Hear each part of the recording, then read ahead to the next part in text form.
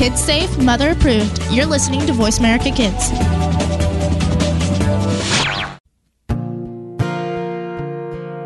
Stars could shine between the lines if you would let yourself go. Find someplace you know you can use your words, use your hands. You can change the world, you just pretend. Express yourself, take a chance and you'll see who you'll be. It's time to express yourself, where teens talk and the world listens. Presented by Star Style Productions as an international outreach program of Be the Star You Are charity. You'll rock to an hour of adolescent fusion with your teen hosts and on-air reporters.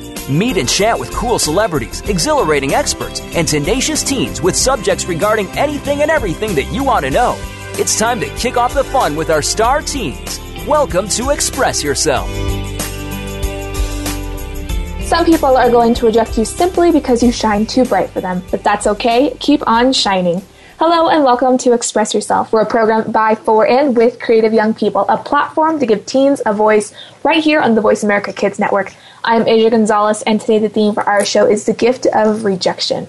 And Express Yourself is produced by Star Style Productions, brought to you as an outreach service of the Be the Star You Are charity. We are excited to announce that Be the Star You Are has just been honored as a top nonprofit for the 7th consecutive year. Congratulations to all the volunteers and supporters, because you guys are responsible for making BTSYA first class. So right now I'm going to read The Gift of Rejection by Cynthia Brian, and this is from our award-winning book. Nothing of great value in life comes easily. The things of highest value sometimes come hard. The gold that has the greatest value lies deepest in the earth, as do the diamonds.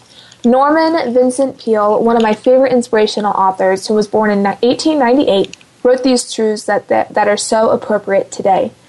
It's been said that there are only two things that are definite in life: taxes and death. I want to add a third inevitable encounter: rejection. No matter how kind, great, talented, beautiful, educated, or motivated you are, you will be rejected by someone, somewhere, sometime, somehow. Why, you ask, is rejection a gift? The answer is because it is not what happens to you that matters. It is how you respond. You have to learn when you are young to pick yourself back up and get on the horse if you want to succeed. Babies fall down thousands of times before they learn to walk, yet they never give up. Despite the setbacks, we must take a deep breath and move on. As an actor, I have been rejected more times than I can remember. Continually, I was told, "You're too small, you're too short, you're too pretty, you're too ugly, you're too young, you're too old, your hair is too blonde, your hair isn't blonde enough, your eyes are too blue, your eyes need to be brown, you have too much experience, you're not experienced enough." But you know what?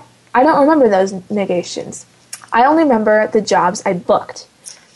Rejection is one of the most distasteful words in the dictionary. Refusals, reputations, turndowns, rebuffs, renunciations, disapproval, snubbing, dissing. Basically, people are shouting, "I don't want you, you're not good enough." Since it is certain that from birth until death, you will be rejected, it's a great idea to make rejection your friend and learn to rebound. How high can you bounce? None of us can be right for every situation, every relationship, every employment, even though we think so. When preparation meets perspiration, as my friend Mark Victor Hansen likes to say, and when the planets line up, everything may go your way. And then again, it may not. Many people are crushed by their first rejection. A young writer I know named Stephanie shared her teenage stories of broken hearts and how she dealt with rejection. Every time a relationship ended, she and her mom would go to the backyard and have a burial service for the ex-boyfriend. They'd dig a hole and place a photo, an old basketball schedule, a dried flower, or some memento of the evil heartbreaker inside. Then cover it with dirt and a rock and place the rock on top. After a good cry, she felt better and less rejected. The remedy was to allow time to grieve by burying her sadness at being rebuffed. She could then get on with her life. What a terrific ritual. We won't get out of this world without experiencing rejection. The secret is to embrace it and never give up. Rejection is a numbers game. For every no, we get closer to a yes. When you hear no, say, next. You have to keep thriving and surviving. When you are feeling down and out, it's hard to get up and get going. You will heal, you will forget, and you will forge ahead. I include a favorite poem that has aided me and mended my bumps and bruises while understanding that if I can be the last woman standing, I'll make it. The author is anonymous, but his or her legacy is a great defense against rejection and of superb assistance for being the star you are. I suggest you copy it and post it in your room where you can see it every day, and remember the message applies to both males and females. If you think you are beaten, you are. If you think you dare not, you don't. If you'd like to win but think you can't, it's almost certain you won't. If you think you'll lose, you'll lost. For out of the world we find success begins with the person's will. It's all in the state of your mind. If you think you are outclassed, you are. You've got to think high to rise. You've got to be sure of yourself before you can ever win a prize. Life's battles don't always go to the stronger or faster man. Sooner or later, the man who wins is a man who thinks he can.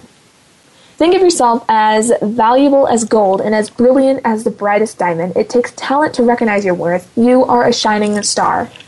So we have an exercise. It's called Next Hole. The next time that you are rebuffed, think of Stephanie's ceremony. Dig a hole, place a reminder of the rejection in the dirt, and have a good cry, then cover the hole up. Plant a flower on top to grow a new opportunity. With your personal rejection cemetery, you'll empower yourself with the knowledge that there is more to life than looking in the tiny rearview mirror. Think bigger, move forward, and shout, next. Life is a numbers game. With every no, you are closer to a yes. Be next.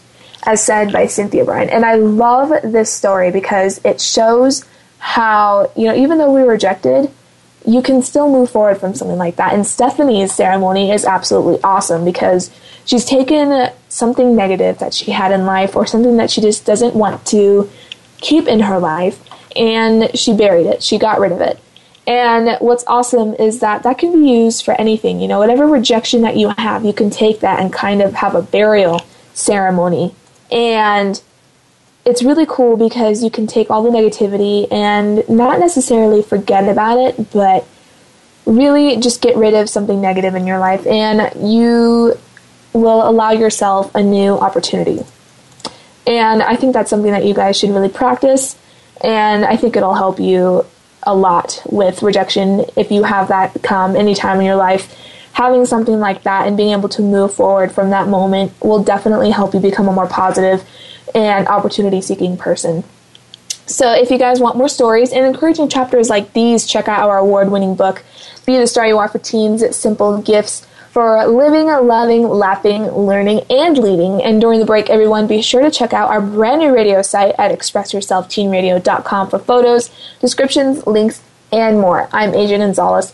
And also, please visit our charity site at btsya.org and watch our fun and informative videos at youtube.com/BeTheStarYouAre.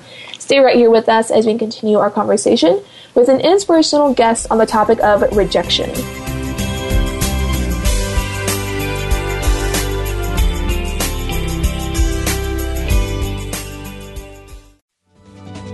You're listening to Voice America Kids, now with 33% more active ingredients and no artificial coloring. Are you a teen interested in becoming a radio personality? The Positive Message Outreach Program of Be the Star You Are charity trains dedicated young people to be reporters and hosts on Express Yourself Teen Radio. Visit expressyourselfteenradio.com for information. That's expressyourselfteenradio.com. Don't forget to tune in to Express Yourself Tuesdays at noon Pacific Time, 3 p.m. Eastern Time on Voice America Kids, where teens talk and the world listens.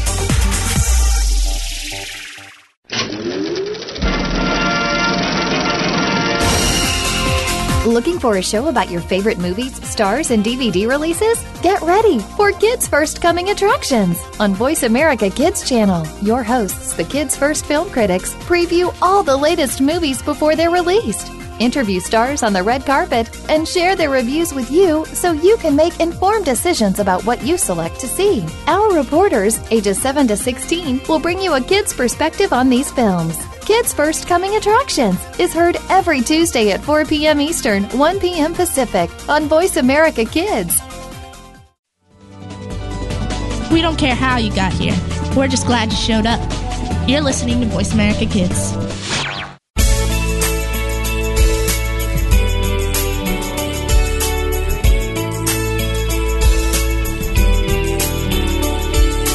You're listening to Express Yourself on the Voice America Kids channel, where teens talk and the world listens. Express Yourself is produced by Star Style Productions, LLC, as an international outreach program of Be the Star You Are charity. For more information about our show, visit expressyourselfteenradio.com. Now, back to our Star Teens. Welcome back to our uplifting and inspiring program. I'm Asya Gonzalex, and you are listening to Express Yourself on the Voice America Kids Network, brought to you by the Be the Star You Are charity. Today our show is all about rejection, and joining us this week is Mary Norris. Mary joined The New Yorker in 1978 and has been an editor and proofreader for them for over 30 years. And she's originally from Cleveland, Ohio, but is currently living in New York. Mary is the author of Between You and Me, Confessions of a Comma Queen. Her book talks about all the laugh-out-loud descriptions of infuriating problems of spelling, punctuation, and its usage. And her book is informative yet extremely entertaining, so without further ado, hello, Mary. Welcome to Express Yourself.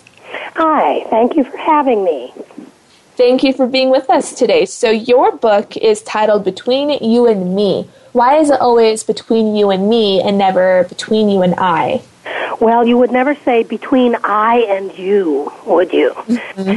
So it's just when people are polite and do not put themselves first, there's a tendency to say I instead of me, and it's a mistake created by people who are trying too hard to be polite and correct. And there are grammatical reasons for it, too.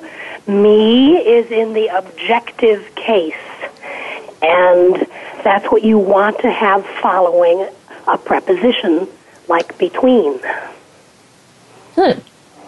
Interesting. You know, the more you think about it, the more you realize that you actually are saying something wrong. And it's funny when I'm speaking with my mom, she'll correct me and I'll say but that doesn't sound right. And then the more I think about it, I'm like, oh, okay, I see.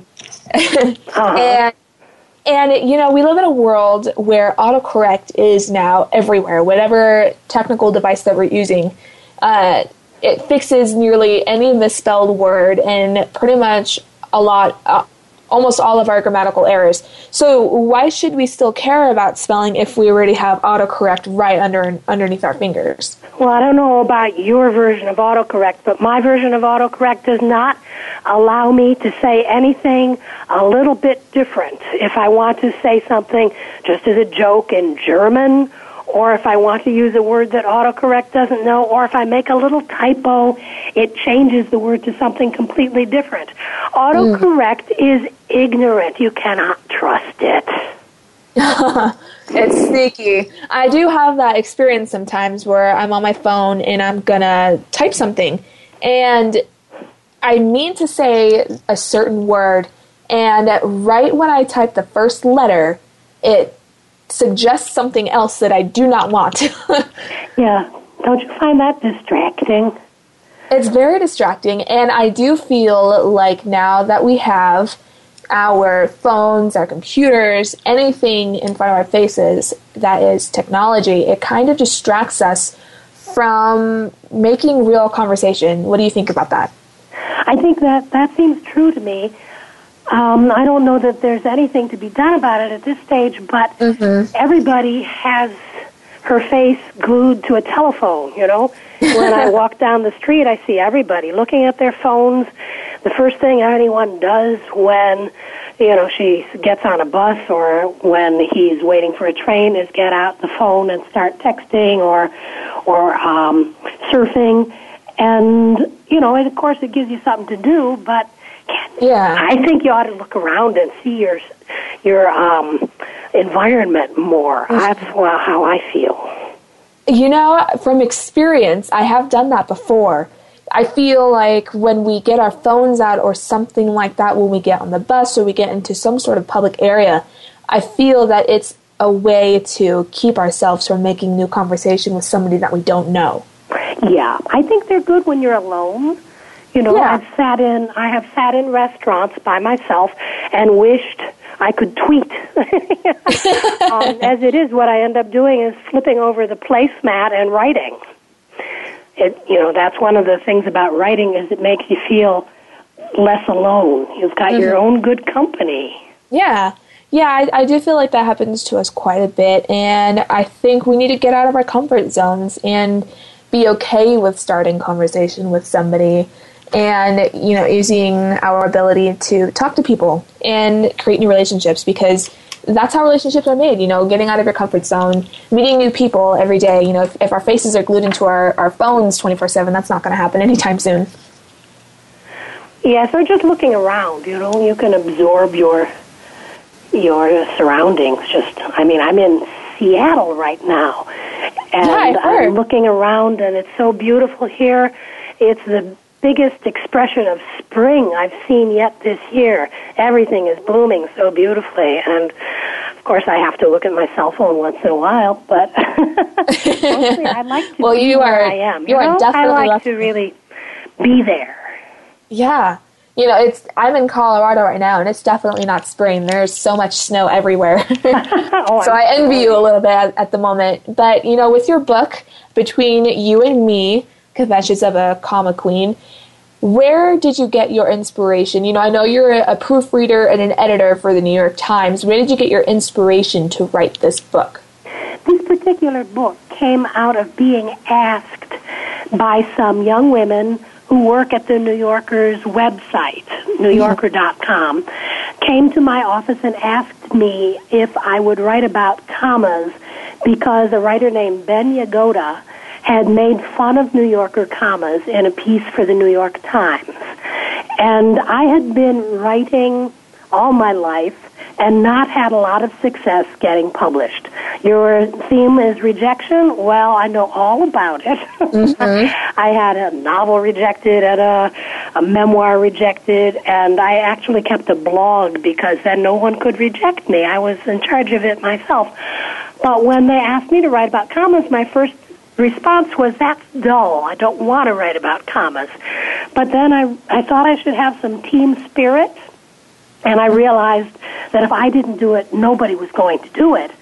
And then I also saw I have on my desk at work something called the comma shaker, which is a canister with perforations in the top that a legendary proofreader drew commas on. And she thought that the New Yorker, she worked at the New Yorker, and she thought the magazine used too many commas. So that was her joke, to have, that one of our tools was a shaker that we could just shake commas into a piece before it went to press. So anyway, that gave me a way to write. I could make a joke about the comma shaker. And I also saw that I could make a point about the main thing being the meaning. The main thing is to absorb the writer's meaning. And if you get so distracted by the punctuation that you can't do that, then that's really sad. Oh, okay. So, talking about commas, how you think there were just too many commas in an editorial. What is your take on the Oxford comma? Well, I still call it the serial comma, but as you know, that is the comma before and in a series of 3 or more. And I like the serial comma. We use it at the New Yorker, and I understand, that a lot of newspapers don't use it because they like it, they think it's more fluid without it. The real truth, though, is that it's cheaper without it. Those commas take up space in ink and paper. So that's why the serial comma went out. But we do say that it is needed sometimes for clarity. And I have a few examples in my book, like one sentence that somebody made up. I believe, we invited the strippers, JFK and Stalin. And without a comma, it looks like they're both strippers, pretty obviously. Yeah. My English teacher actually pointed that out to us, and we laughed the whole class because we were just looking at all these examples of comma usage and how they're so important for our writing process, because if you put one in the wrong place or if you don't put one in the right place, it looks completely different from what you're really trying to say. Exactly. Yes, you really need to get a grip on the comma. Yes, definitely. And but I should say about the serial comma that it's not a moral issue, and as long as you're consistent, you know, if you work on a student newspaper or if you work on any publication, you just have to either not use the serial comma or use the serial comma and stay consistent so that there's that. I know consistency does not sound like a great virtue, but in print it's very soothing. It is. Yes. It is. People like consistency because if there is any change whatsoever, people will get thrown off and our brain goes crazy. That's right. And you don't want people distracted when they're supposed to be paying attention to what you're writing, right? Exactly. So here's another good question, and here's something a lot of people struggle with, and I notice it when I'm writing my college papers. When is it correct to use a colon as opposed to a semicolon? Well, a colon introduces usually a list. Whatever comes before the colon is a statement that is introducing something. In my book, I describe it as a butler. The butler shows the way. That's what the colon does. It describes what's coming. It tells you something is coming now that is going to explain what I just said. That's what the colon does. A semicolon has a different kind of relationship. It attaches what follows to what came before, but maybe in a cause and effect way or in some ineffable way that isn't quite as straightforward as the colon. The important thing about the semicolon, really, when you're just learning about stuff like this, and I didn't learn how to use a semicolon until I was in college. Maybe not even then. That's very common. You know, people are still confused about that. I still get confused about it when I'm writing my papers. And, you know, the thing that you've got to realize is that, you know, just as you said earlier, the colon is used to list things while the semicolon kind of connects two ideas together. Yes, and what follows the semicolon has to be a full sentence. That is, it should be able to stand by itself. Exactly. I definitely agree. And, you know, I got so confused about that for so long until my college English professor explained it in a certain way that I was like, ding, I know that now. Now I can actually write my college papers with semicolons and not look uneducated. Oh, good for you. So do you think that most college professors care about correct grammar? You know, do you have any kind of experience with this? Sorry, experience with? With different college professors having a different view on grammar. Oh, well, only that I remember when I was in college, and whenever I tried to use a semicolon, it would come back with a red circle around it. And nobody told me why it was wrong. You know, Same here. I have that exact experience. Yeah. But somebody finally told you then, right? Because I had to figure it out by myself. Which I did through reading. And a great writer, a great user of semicolons is Henry James. He has a very subtle way of using a semicolon, especially in dialogue. It makes people seem like they're talking with gestures. It's very expressive when Henry James uses it. How cool. You know, my college professor did say, you know, the more you read, the more you'll understand grammar, and the more you'll understand the way it's used, and the more you'll understand punctuation. What, do you agree with that? Absolutely. The best way to learn is to read good things. And you know, if you read first, I mean, people read for content. They read to find things out and to have emotional experiences. But if you can also, you know, sometimes a writer is so good you read a sentence over again, right? Or maybe a whole paragraph. You go back and read it again.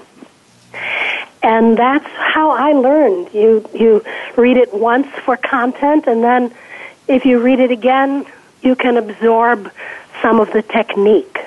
Mm-hmm. I do that with the books that I read. I try and read as much as I possibly can, you know, but it's crazy how busy we all are in our everyday lives. But when I read a book, I like to read it just for the story at first, and then I'll read it again, and I catch all these little things. And it's so cool to see what I missed the first time around, and then I come and read it the second time, and it's so cool to see what I missed with my eyes, and then I understand certain sentences or certain parts in the story.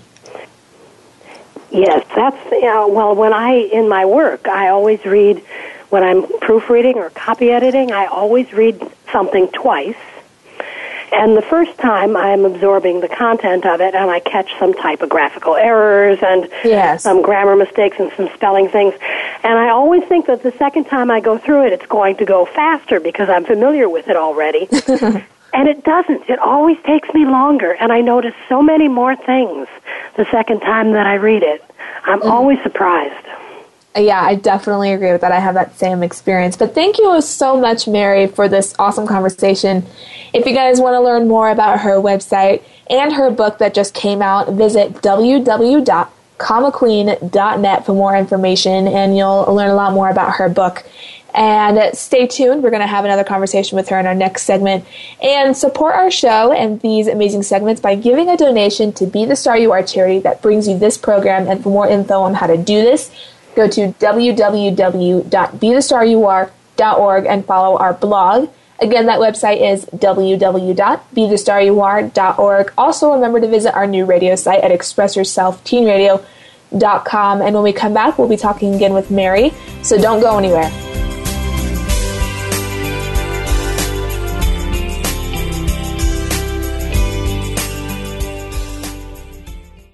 Sometimes we may sound strange, but remember, we're just kids with opinions. You're listening to Voice America Kids. Show the world your smile. Be the star you are. If you are ready to be inspired, energized, and edutained, you've come to the right place with our 2 life-changing programs at BeTheStarYouAreRadio.com. Live every Wednesday at 4 p.m. Pacific on the Voice America Empowerment Channel. It's our lifestyle show, Star Style, Be the Star You Are, with hosts Cynthia Brian and Heather Brittany. On Tuesdays at noon Pacific, Teens Talk and the World Listens on Express Yourself Teen Radio on Voice America Kids. Come play with us at BeTheStarYouAreRadio.com. Are you a teen interested in becoming a radio personality? The Positive Message Outreach Program of Be the Star You Are charity trains dedicated young people to be reporters and hosts on Express Yourself Teen Radio. Visit ExpressYourselfTeenRadio.com for information. That's ExpressYourselfTeenRadio.com. Don't forget to tune in to Express Yourself Tuesdays at noon Pacific Time, 3 p.m. Eastern Time on Voice America Kids, where teens talk and the world listens. We didn't invent Kid Talk, we perfected it, and at a very young age. You're listening to Voice America Kids.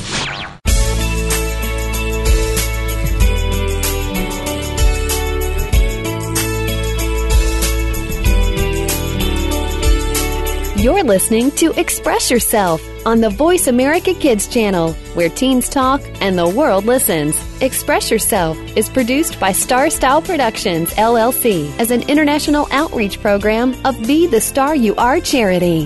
For more information about our show, visit ExpressYourselfTeenRadio.com. Now, back to our Star Teens. Thank you for staying with us here at Voice America Kids. Our program is Express Yourself, giving youth across the world a voice to be listened to. Today's topic is the gift of rejection, and I'm Asya Gonzalex. And we're excited to be back with Mary Norris. And Mary started with pretty humble beginnings as a milk truck driver and an employee at a costume company. Now, along with her career at the New York Times as an editor and proofreader, she's also published a book on April 4th, Between You and Me, Confessions of a Comma Queen. Her book is filled with hilarious and down-to-earth information for untangling the most vexing spelling, punctuation, and usage quandaries in English. So hello again, Mary. Hi. I have to make one correction. You said I worked at the New York Times, and actually I work at the New Yorker which The New is Yorker. a magazine, right? Oh, my goodness. I am so sorry. That's okay. We're like arch rivals, you know. Oh, my goodness. All right. So for your information, you guys, she works at the New Yorker, not the New York Times. All right. So our show is all about rejection, and you have been a long-time editor. So how did you deal with rejecting writers or correcting them? Oh, it was awful because, for one thing, I worked right at the place that I was submitting my writing to. The New Yorker has a section up at the front called the Talk of the Town, and it is filled with short pieces, maybe 3 or 4 every week, and that's a good section for young writers to break in on. And while I was trying to write those kinds of stories, I was also on the copy desk, which meant that it was my job to copy edit, that is to read and do the setup, mark it for typography and corrections, any piece that got accepted. And more often than not, my pieces were rejected, and I had to work on a piece by somebody else. And Yeah. And so that would be, for me, a little bitter, but I never wanted to be a bitter person. And envy is a great evil. So I had to cope with that all the time. And, I just had to keep trying. And when a piece of mine was accepted, of course, it was wonderful. And then I got to see what the editor, we had an editor named William Shawn back then he'd been the editor since the year I was born, which was 1952. And I was submitting these stories beginning in 1978 through about 1989. I believe Mr. Shawn left in about 86. So there were only a few times when he accepted a piece of mine, and I was at my desk, and so I had to copy edit my own piece. And I got to see what this great editor did to improve my writing. Oh, wow. That was a real education. Oh, I bet it was. So how is it working at the New Yorker? What's that experience like? Oh, it's it's always interesting. Any job, even the best job, you can get a little tired of after you've been doing it for 30 years. Yeah. I have to admit that. And then there are always young people coming in, and that's a good thing, too. But one day you wake up and you realize, whereas I used to be one of the young people who just came in, now there are all these young people coming in behind me, and I'm one of the old people that I used to make fun of, So it's always moving along. The magazine has now had 4 editors since I started, that William Shawn and an editor named Robert Gottlieb, and then Tina Brown and now David Remnick. And each one has put his own stamp on the magazine.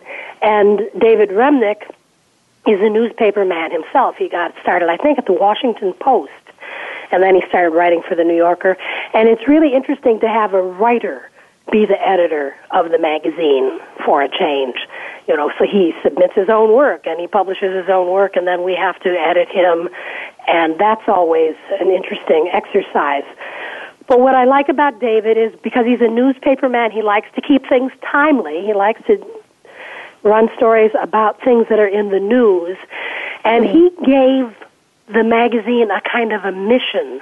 After 9/11 in New York, after the World Trade Center blew up and, with the planes and all that, he gave us something to do. We came to work and we had to put out a magazine, and it had to be about this terrible thing that had happened. And we created a wonderful issue that week, and it gave us something to do, and it gave the magazine a mission.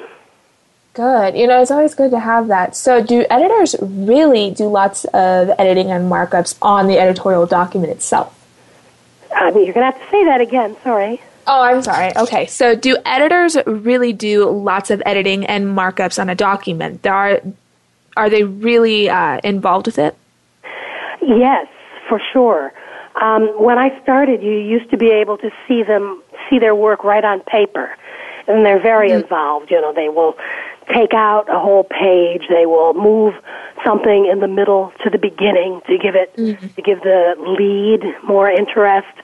And they'll do small things, too, small cuts here and there, or they'll maybe put a note to the author in saying you need a transition here. So they do that on, I think they do that on screen documents now, and use the tools of Microsoft Word to send notes to the editor. I work on paper more because because I'm used to it. We all still do that, and you don't want to make a change that the writer and the editor don't want. So if you just suggest it in pencil on a page proof, then they can take it or leave it. And when it's entered into the piece, you know that the editor and the writer approve of it and like it. And you don't have to go changing it back again. That's always embarrassing. That is very understandable, because I did notice, when you do edits on a Microsoft document or a Google Drive document, you're actually really changing what that person said as an edit. And they see that you've changed it, so if they don't really like it, then they have to backspace and then type in what they really had. But, with the paper, that's really understandable how you could just write in your edits or anything like that. Yeah. But going back to with Microsoft and all that typing, has technology changed everything at the New Yorker and the way you guys do your editing? Well, there's only in a few departments. It has changed, it really has changed the flow of work a lot. It used to be that we did everything on paper, and we sent a proof to the printer who was in Chicago. We were in New York. The printer was in Chicago. The state-of-the-art communication then was the fax machine, believe it or not. And there was a department that would fax these proofs to the plant in Chicago, and they would reset the type. This was hot type. Now they've made the switch to cold type, and then once we all got desk computers, we're basically a desktop publishing outfit now. We do all the work ourselves, and then just send the finished version to the plant. I don't think it's in Chicago anymore, but it is somewhere out there. I think it's in Kentucky. Oh, okay. So that has changed. What has not changed is the attempt to create a perfect magazine every week. Yeah, definitely. We do, we've had to adapt to the computer, and I don't know that it has saved us any time.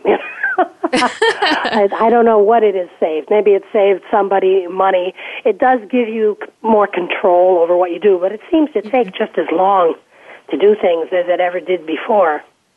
And that's strange. People really kind of assume that technology would speed things up and make it more convenient, but what you just said is actually really surprising. Yes, it's true. So, with times changing, with technology being introduced more and more, we also have rules of grammar and punctuation that change as well. Do you think that the apostrophe is still important, and do you feel like the rules changing in grammar are relevant? Oh, of course. Yes, they are more than relevant. They're very important. The apostrophe is, I'm afraid, in danger because of texting and keyboards, and you have to change. On my phone, have to change screens in order to insert an apostrophe, and I do it because I'm a fuss budget. But I think if I were 16 years old, I would say, "The hell with it," and I would just do without the apostrophe. And maybe the movement should be toward putting the apostrophe on the main screen. I don't know. But that's the apostrophe is really an issue of spelling. And the more important thing right now, the most important thing, or the thing that is causing the most conversation, is the fact that English does not have a pronoun that means he or she, or some that is gender neutral for a person. Yes, I did notice that. I was just about to ask you about that, actually. I was going to ask you about your opinion on gender neutral third person singular pronouns, because we really don't have something like that. Yes, what people are using and what this society called the American Dialect Society has proposed is that we use they instead of he or she, or people have even made up words. They're trying to substitute a German pronoun, the Sie, S-I-E, or Z-I-E. And I don't think that'll work because pronouns run really deep. They do. Yeah, I've noticed more and more. And I have a friend whose father once said to her, "Don't call your mother she," which seems so funny. Well, what's wrong with that? It's accurate. Yeah, it is accurate. That's I don't know. strange. Somehow he found it insulting. His daughter should have said mother or mom.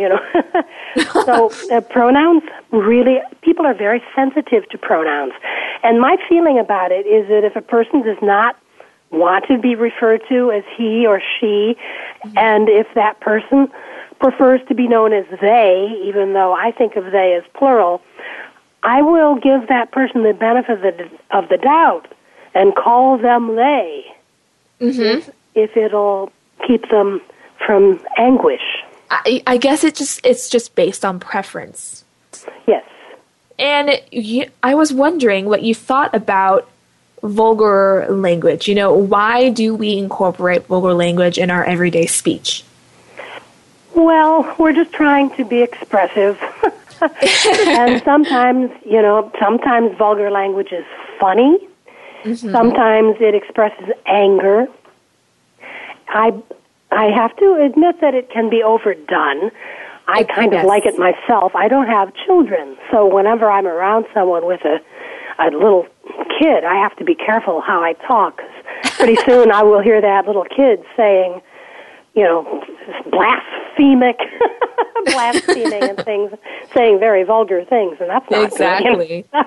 So I've noticed lately, I have a whole chapter in my book on four-letter words and vulgar language and profanity, and I noticed that that chapter had the most mistakes in it in the first edition of my book, and I think it was cursed.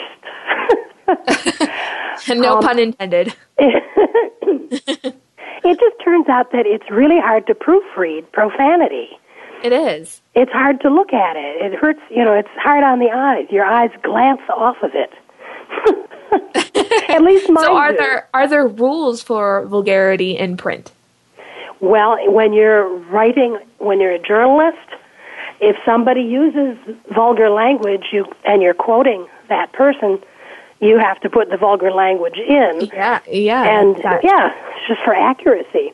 The writer herself has to be more careful about whether or not to use profanity. It doesn't necessarily hold up that well. And you shouldn't use it just gratuitously. Just throw it in. Sometimes when I am writing, in pencil on paper, a rough draft, I will put in a profanity.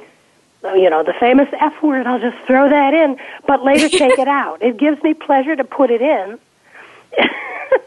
Especially when you're expressing your emotions. Yes, exactly. And then later it may turn out that you don't need it, and so you take it back out again. Yeah, exactly. And I think that it applies to all of us. When we're feeling that anger or anything like that, we'll just throw something in there. And I do feel like it's a form of expression, but people can get offended by that, which also makes it pretty hard for an editor or journalist to really put those kind of words in their pieces. Even though it may seem harmless to them, some people may take it the wrong way. But thank you so much, Mary, for this awesome and terrific discussion. Thank you for being with us today. Oh, it was really fun to talk to you, Asia. I really hope we hear from you again, and I would love to have you on the show again because you are just an awesome person and you have a great personality. Oh, thank you. You're welcome, and thank you for talking with me and being on the show. And to see where you guys can order Mary's book, go to www.commaqueen.net for more information. Definitely check out Mary's book, Between You and Me, Confessions of a Comma Queen. And during the break, be sure to check out our charity site at btsya.org, which stands for the Be the Star You Are 501c3 literacy and positive media charity. I'm Asya Gonzalex, and don't forget to check out our newly refurbished site. I think you guys are going to like it. And when we come back, we're going to continue our inspiring conversation on rejection.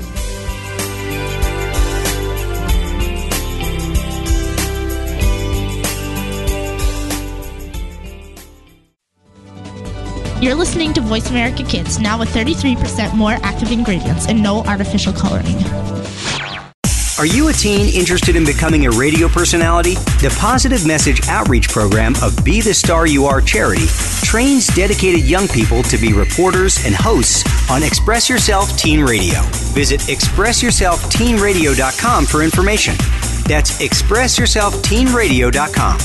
Don't forget to tune in to Express Yourself Tuesdays at noon Pacific Time, 3 p.m. Eastern Time on Voice America Kids, where teens talk and the world listens.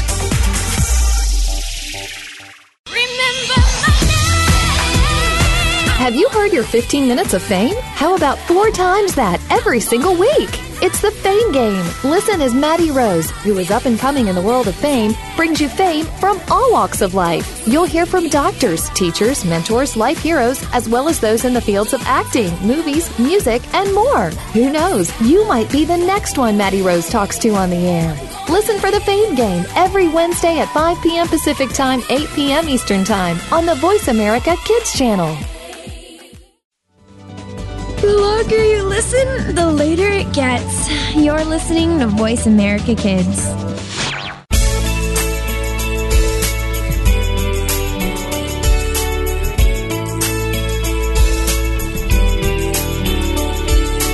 You're listening to Express Yourself on the Voice America Kids channel, where teens talk and the world listens. Express Yourself is produced by Star Style Productions, LLC, as an international outreach program of Be the Star You Are charity.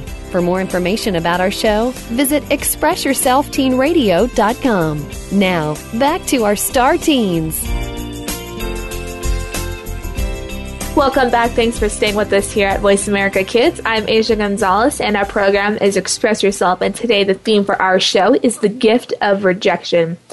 So as we all know, all of us will face rejection at some point in our lives, and some can face it more than others, but the key is how to process it and use it to your advantage. And being a public speaker and a business owner, I've faced rejection more than I would have liked to face so far in my life.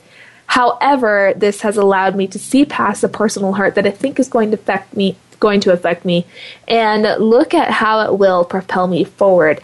And I like to think to myself, there is going to be something better out there sometime. And there could be a better opportunity for me to connect with someone during my speaking engagements. There's definitely going to be a better opportunity to promote my business and a better way to promote my products. And maybe you didn't get the job you wanted or something that you had hoped for, but there will be a better chance to get what you had aspired to. And at that point, it's the best time to keep an eye out for a better opportunity at whatever you are doing. If that's a better job opportunity, if that's a better relationship with someone, or a better way to connect with somebody on a certain level. Rejection may seem harsh at the moment, but when you reflect on it, there will always be that moment of enlightenment.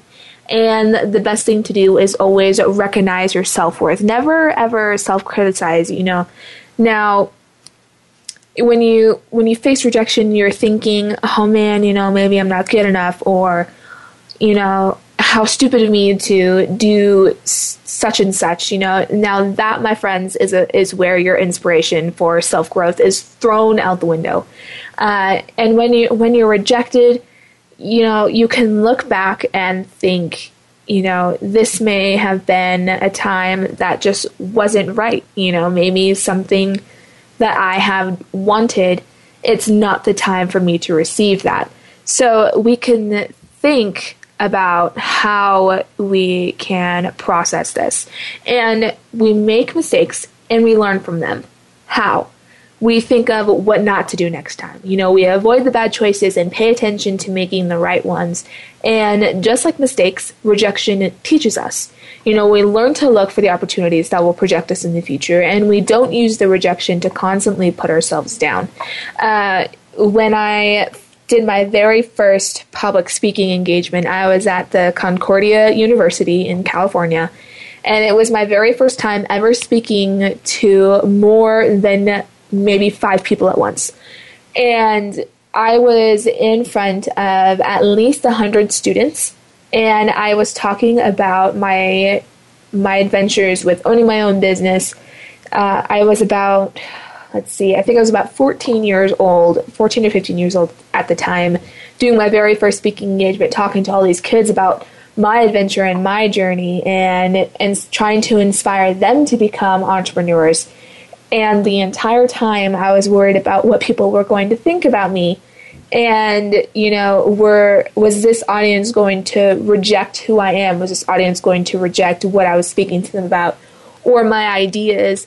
Or, are they even thinking, how does this girl have nearly enough experience to be telling me what I need to do? And when I finished with the speech, I went into the audience for lunch. We had a lunch afterwards, and I began speaking to some of the students that had come to see me speak.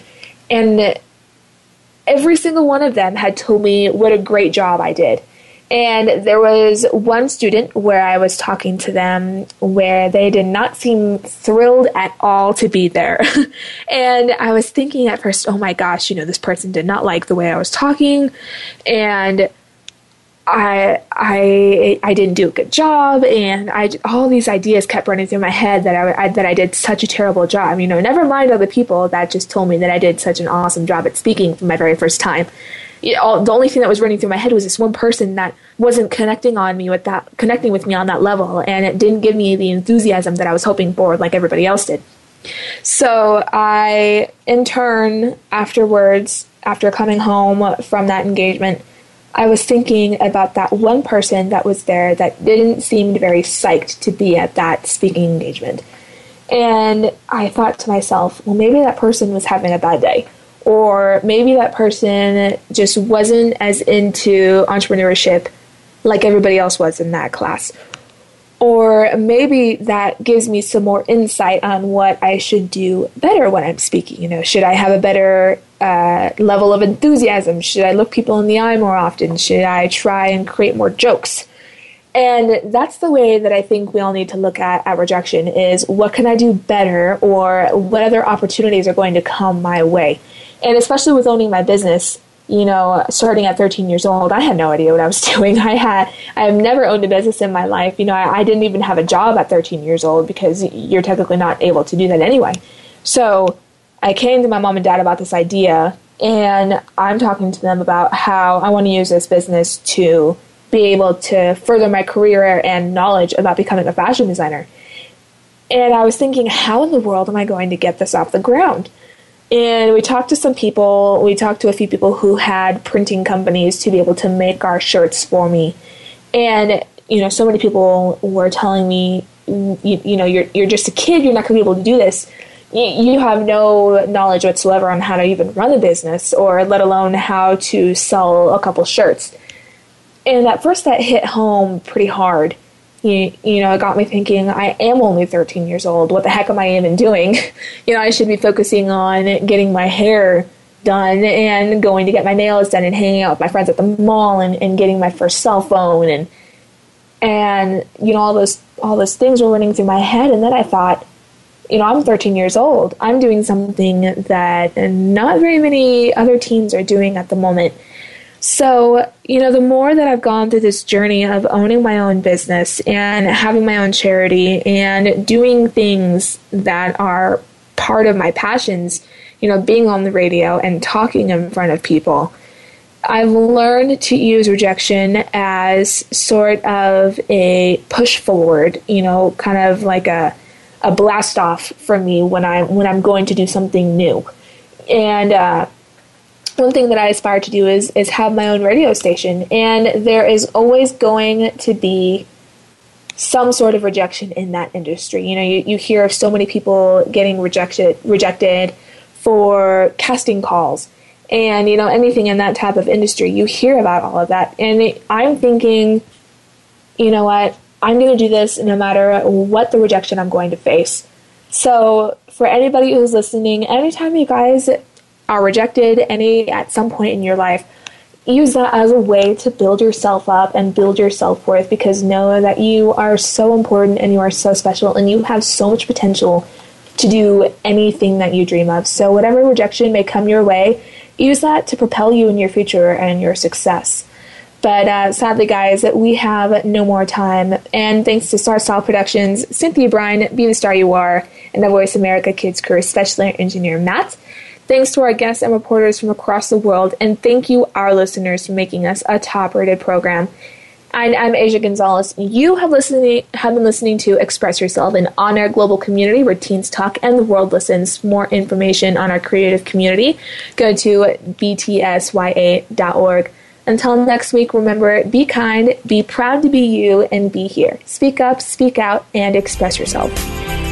Thanks for joining us this week on Express Yourself, produced by Star Style Productions, LLC, as an international outreach program of Be the Star You Are charity. For more information about our show, be sure to visit ExpressYourselfTeenRadio.com. Please join us again next Tuesday at noon Pacific Time, 3 p.m. Eastern, when teens talk and the world listens, on the Voice America Kids channel.